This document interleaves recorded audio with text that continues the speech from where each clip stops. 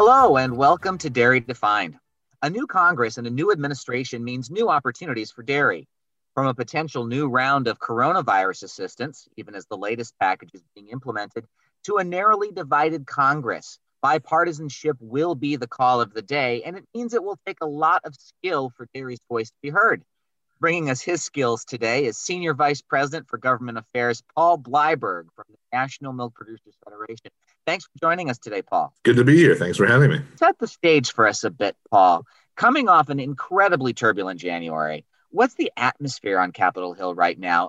Well, the atmosphere on Capitol Hill is unlike anything I've ever witnessed before, just given the turbulent times we've been through in the last several weeks, obviously marked foremost by the January 6th attack on the Capitol. I think there is significant mistrust between the two parties right now. There's a great deal of skepticism about what can be accomplished working together. And you have at the same time a new administration trying to find its footing really during unprecedented times. I don't know the last time we had an administration take office during a global pandemic. Obviously, 12 years ago, the Obama administration took office during the financial crisis, but the problems caused by that crisis didn't necessarily prevent them from getting stood up and staffing and taking office in a normal way, whereas obviously, given how the pandemic has upended the way we do everything on a day-to-day basis, that's created challenges for the administration and for the new Congress, frankly. And as the new House and Senate organize and everything like that, it's just taken extra time. And when you factor in the political temperature right now being what it is, just in light of the last few weeks and really the last several months, probably, it's a very tense atmosphere right now. And so it's possible that, time, heals a lot of things. And over the course of the next few weeks, people will get down to work. And I think you're starting to see a sense for that. But it starts off very heated. Well, even in a normal time, you'd have a lot of changes in agriculture right now. Is it 3 of the 4 principals on the Congressional Agriculture Committees are new this time? That's exactly right. Of the 4 principals leading the agriculture committees, only one, Senate Ag Chairwoman incoming Debbie Stabenow, is returning to a post that she's held before. She was chairwoman during the 2014 Farm Bill and ranking member during the 2018 Farm Bill.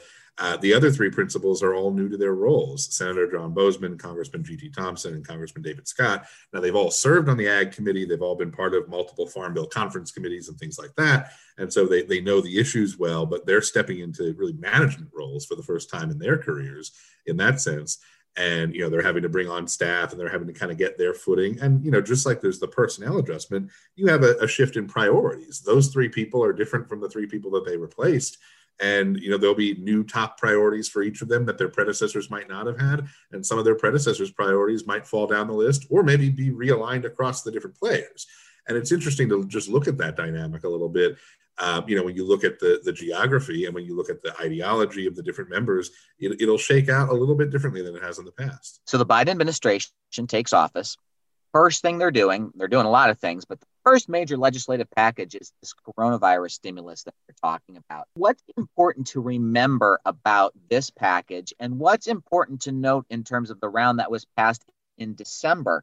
Since really, when you're talking about coronavirus assistance, there's 2 factors at play right now. Looking at the package that passed in December, much of that package is yet to be implemented. Obviously, it only passed right before Christmas, and it was signed into law a few days after. And then you had several weeks of January where you had this transition going on. So a lot of the work to implement the package has yet to occur. Senator Stabenow was able to get $1 billion roughly in direct support for dairy in the package. And that was really, really helpful. And kudos to her for the work doing that.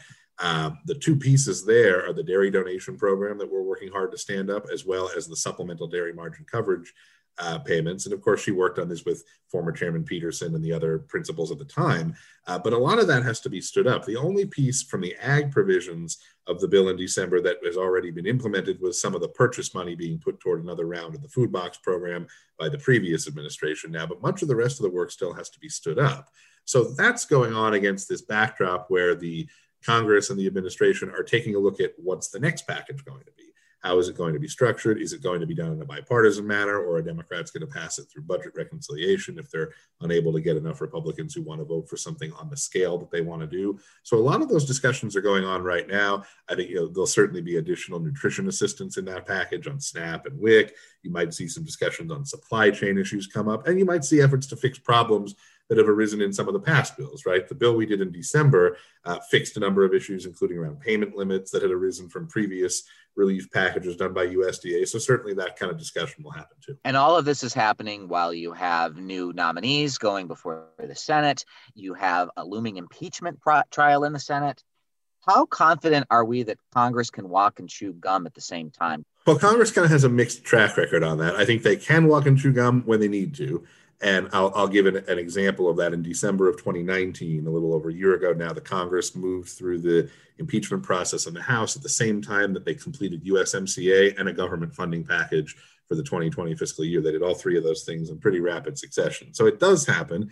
At other times, though, it's really difficult for it to happen if the political tensions just get in the way. So you kind of need for both parties to feel that they have an incentive to move things through relatively quickly.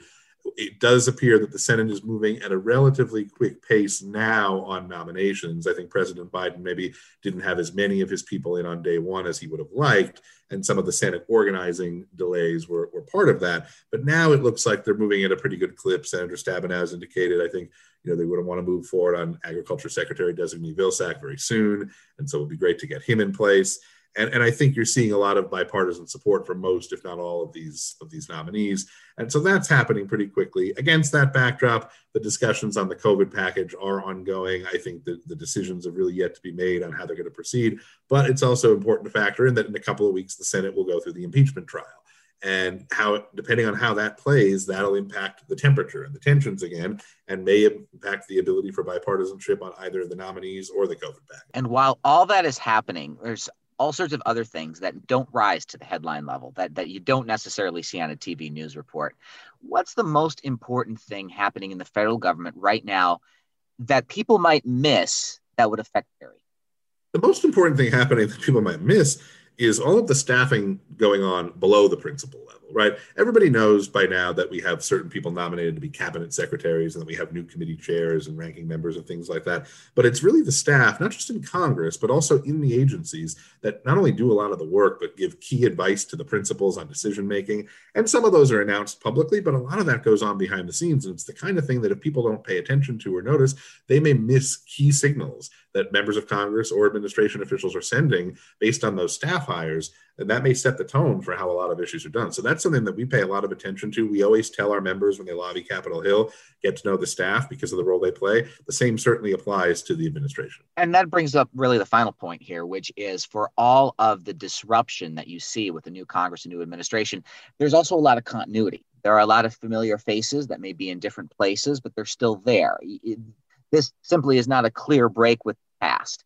And that kind of goes in with our own work, too, because for all of its travails last year, you could say dairy policy had a pretty successful year. I mean, what are two or three of those successes from 2020 that you can sort of build on through 2021 as this new environment takes shape?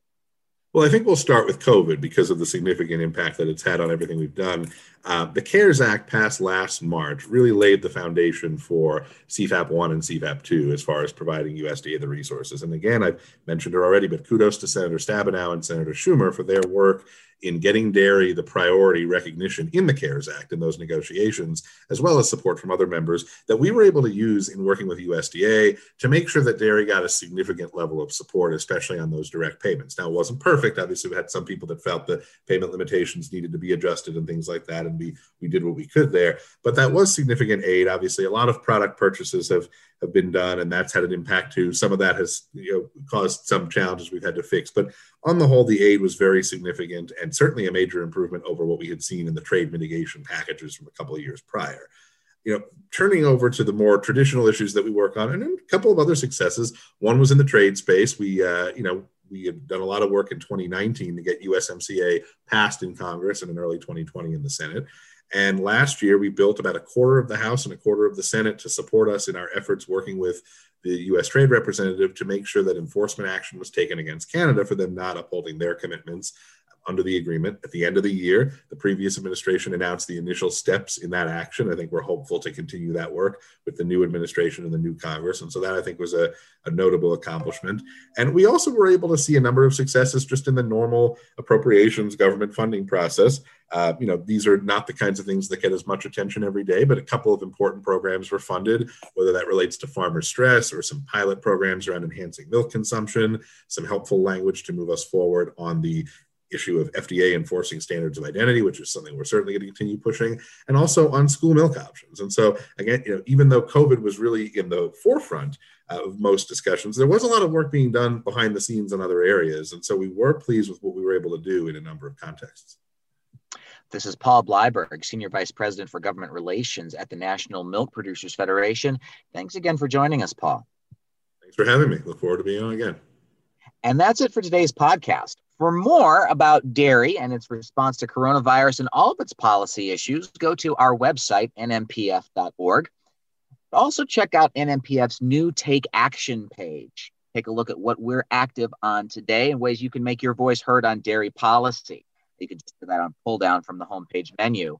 You can subscribe to this podcast on Apple Podcasts, Spotify, SoundCloud, Google Play, and iTunes under the podcast name Dairy Defined.